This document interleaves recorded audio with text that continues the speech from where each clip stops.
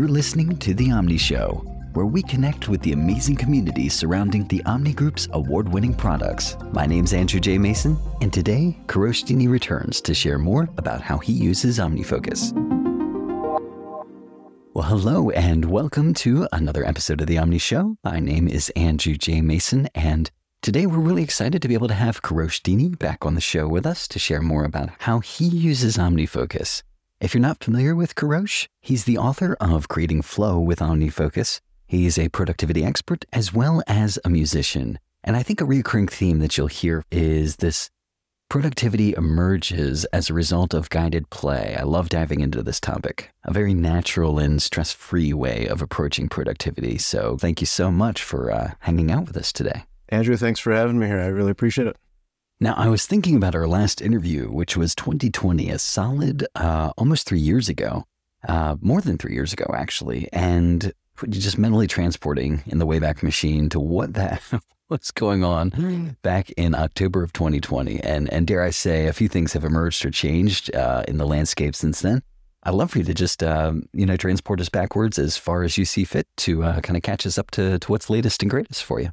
Sure, absolutely. No, so if I can run back further, I started off with, a lot of the productivity journey and OmniFocus and such, before 2010 or so. And then by 2020, I'd had the third edition of Creating Flow with OmniFocus, another book, another course, and things had really blossomed at that point.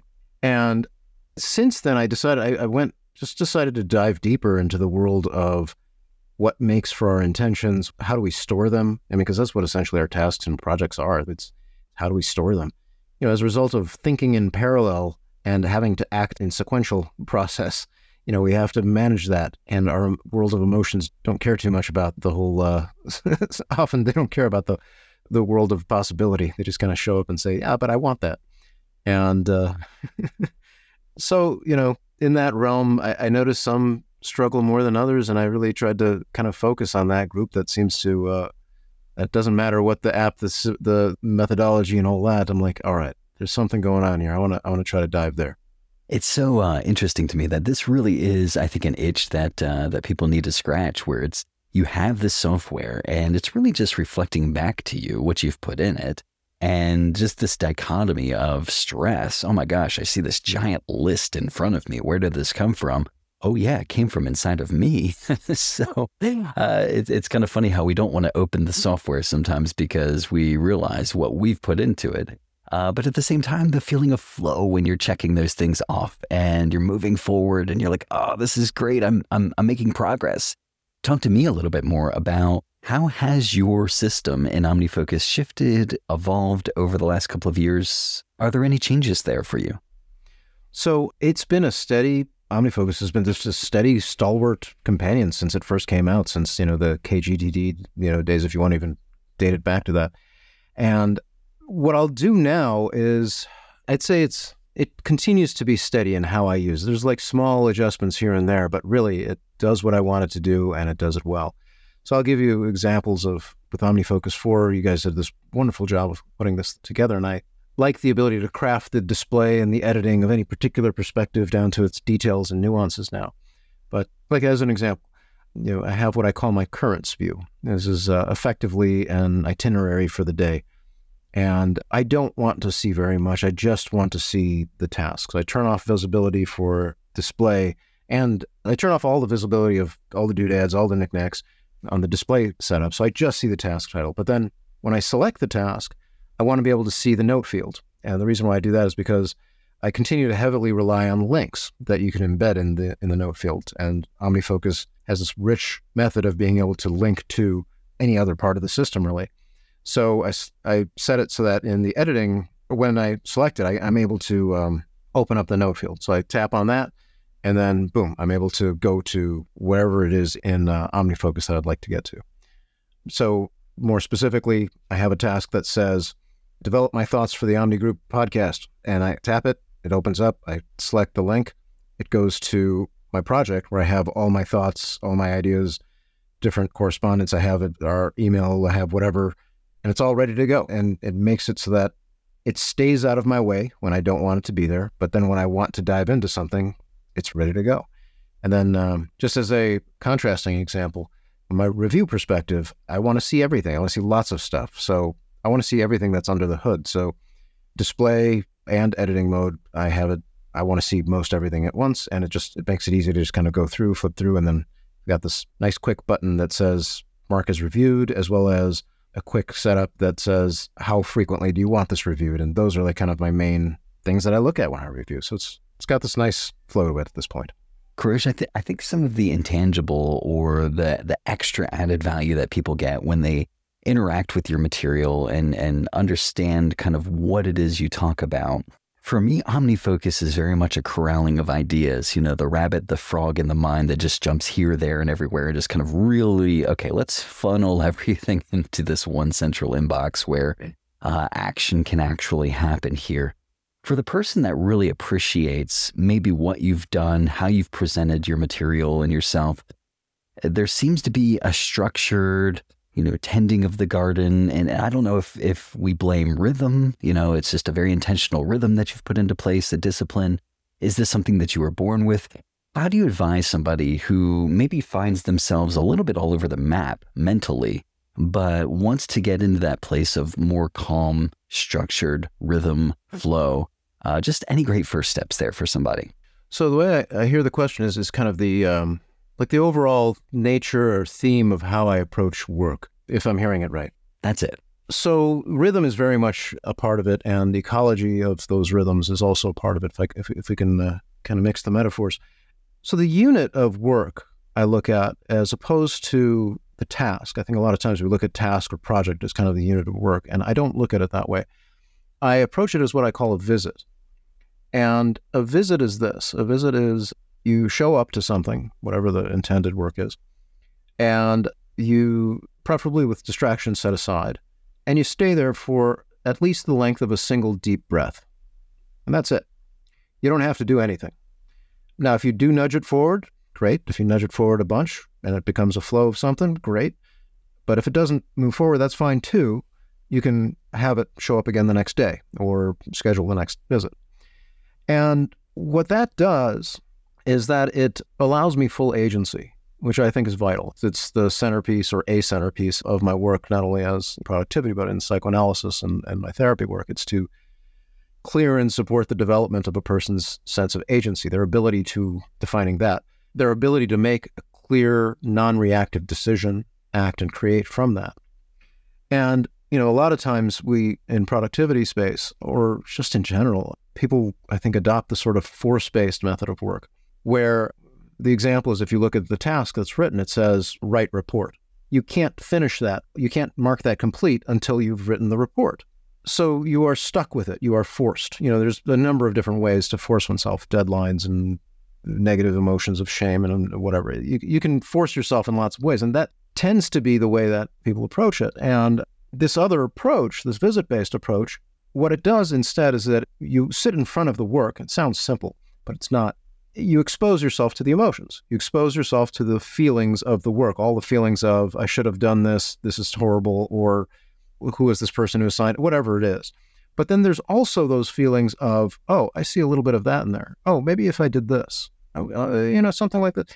And what happens is you start noticing, you start tuning in where you're looking naturally for that stimulation that's just enough, where it's not too boring and it's not too overstimulating. And you just kind of, when you nudge it forward, you kind of work your way into what I call those windows of challenge that lets you start moving forward.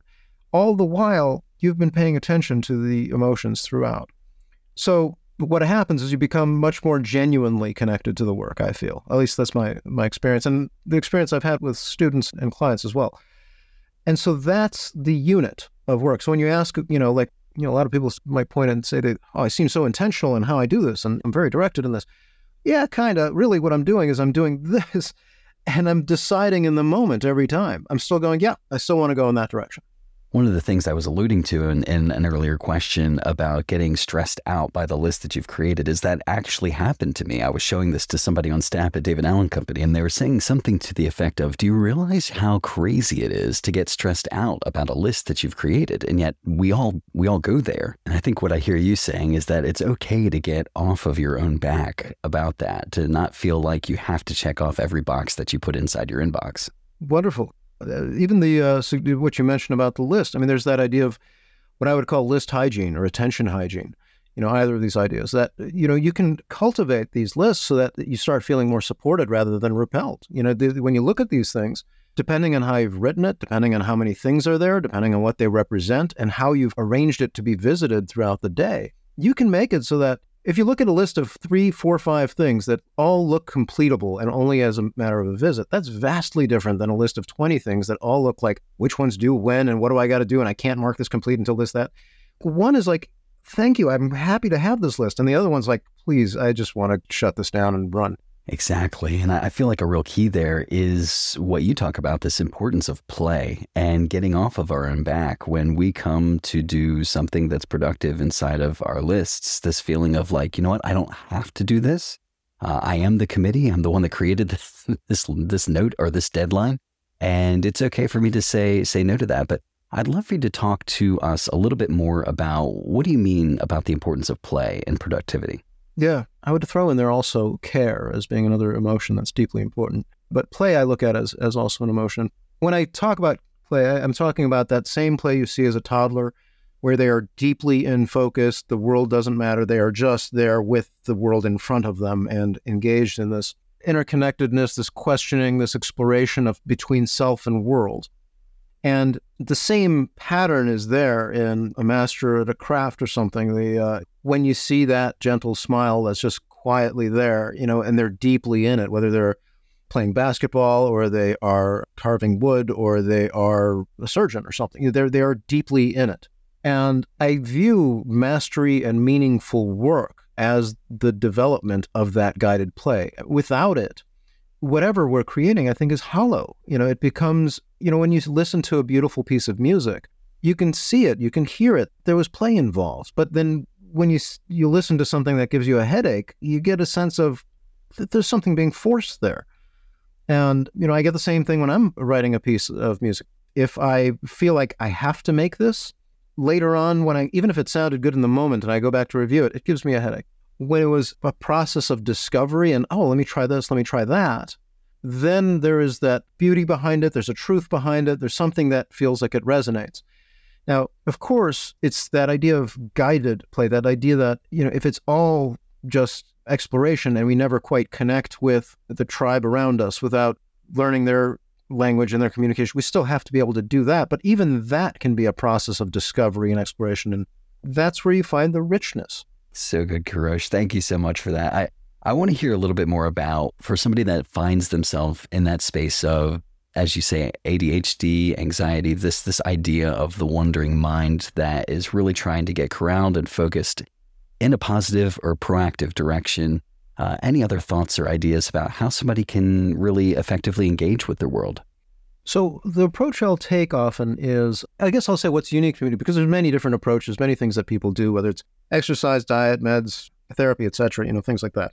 But what I'll notice is that those with what I call wandering mind, they kind of have this overlap between whether it's ADHD, anxiety, but it could also be people who are creative and brilliant and have this sort of, I would say, abundance of playfulness, abundance of this sort of powerful sense of engagement, where it's not just those scatter, it's also those times where you deeply dive into something and lose sight of things. And that oftentimes they resort to that force-based work. So I'm contrasting force-based versus visit-based.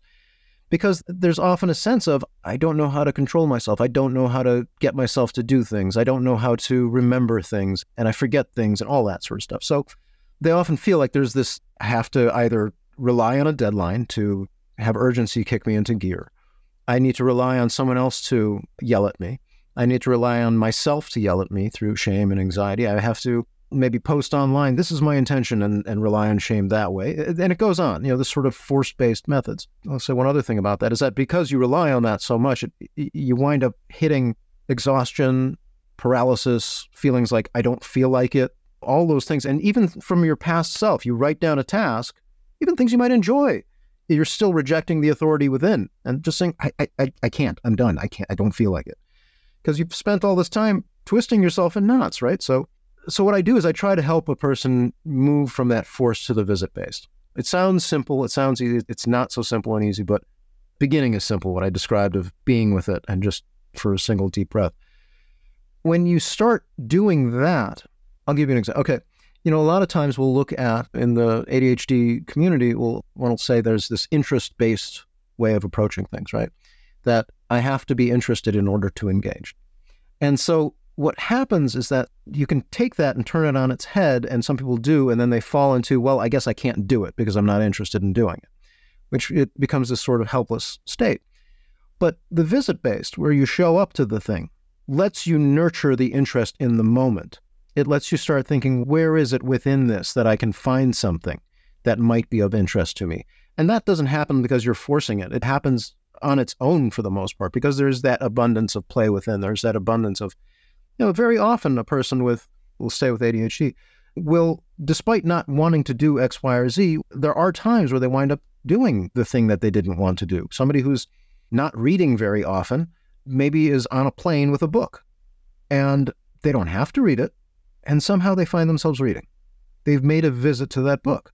Now you can start arranging that sort of, it doesn't have to be so concentrated and blocked off and walled off necessarily, but you can take advantage of that same principle and develop your workflow to be in that vein. Kourosh, I'd love for you to maybe widen the aperture on that a little bit and expand just from the idea of somebody that's dealing with wandering mind or extreme focus. But what about that person that is possibly taking on new responsibilities in a place of transition of life where they're doing something different than what they usually do, but just task managers tend to show up in people's lives during those times where things are changing or expanding or different. And for somebody that is just new to that space, what advice do you have for somebody who's stepping into that role of expanded responsibility? Like they're just starting with task management. They haven't really explored it at all, but they're interested. They're kind of building themselves up to it. Exactly. Well, the first thing I would say is, believe it or not, you probably already have something in place. For example, if you look at my own high school time and how I did my tasks, I didn't use any lists of any sort, I don't think. Basically, the method was take pile of undone stuff, put it on the left, move it into the center, do it there, move it to the right when I'm done. That was the method. And play Metallica on the boombox in the meantime. That was the method. But the thing is, it was something that said, I have an idea, I have an intention. So again, stored intentions. And I have a way of moving through that. So when you start off with an app, the idea is what already works for you. I would start with that idea and start to build from there. So it's hard to say specifically, this is the way to do it. But I'll tell you what, this might help. Okay. There's a few levers involved. And the aim would be that you have this thing in front of you, this app, wherever you look at it, laptop or iPad or phone or wherever, that is your point of discussion, your point of being able to approach effectively past you. Your present you're looking at all the things past you as written, and you want to have a conversation, and you want to be able to have that all concentrated right there in that one place. And from that concentrated position, you want to be able to say, okay, what do I want to do, knowing where I am now, where I want to be, and where I've been. Big, tall order, it seems, but that's the ideal. That's what you're heading for. The way to begin that, I would say, is with a daily visit to that thing, at least a daily visit to the app, and paying particular attention to when you visit that feeling of overwhelm. As soon as you feel that, even slightly, the better you get at kind of even whiffing that, the better.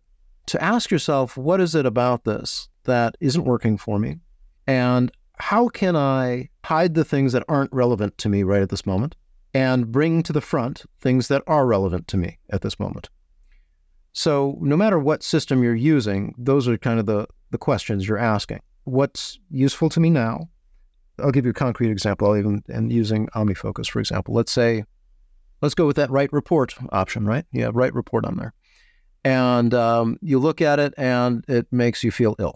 It's due on next week, Friday or something, whatever it is. And you're like, So using this, and it's sitting there amongst 20 other things for all I know, but let's just focus on this one. So what I would do then is I might turn that into a project, the report, and I would have instead a task in there that would say continue writing report.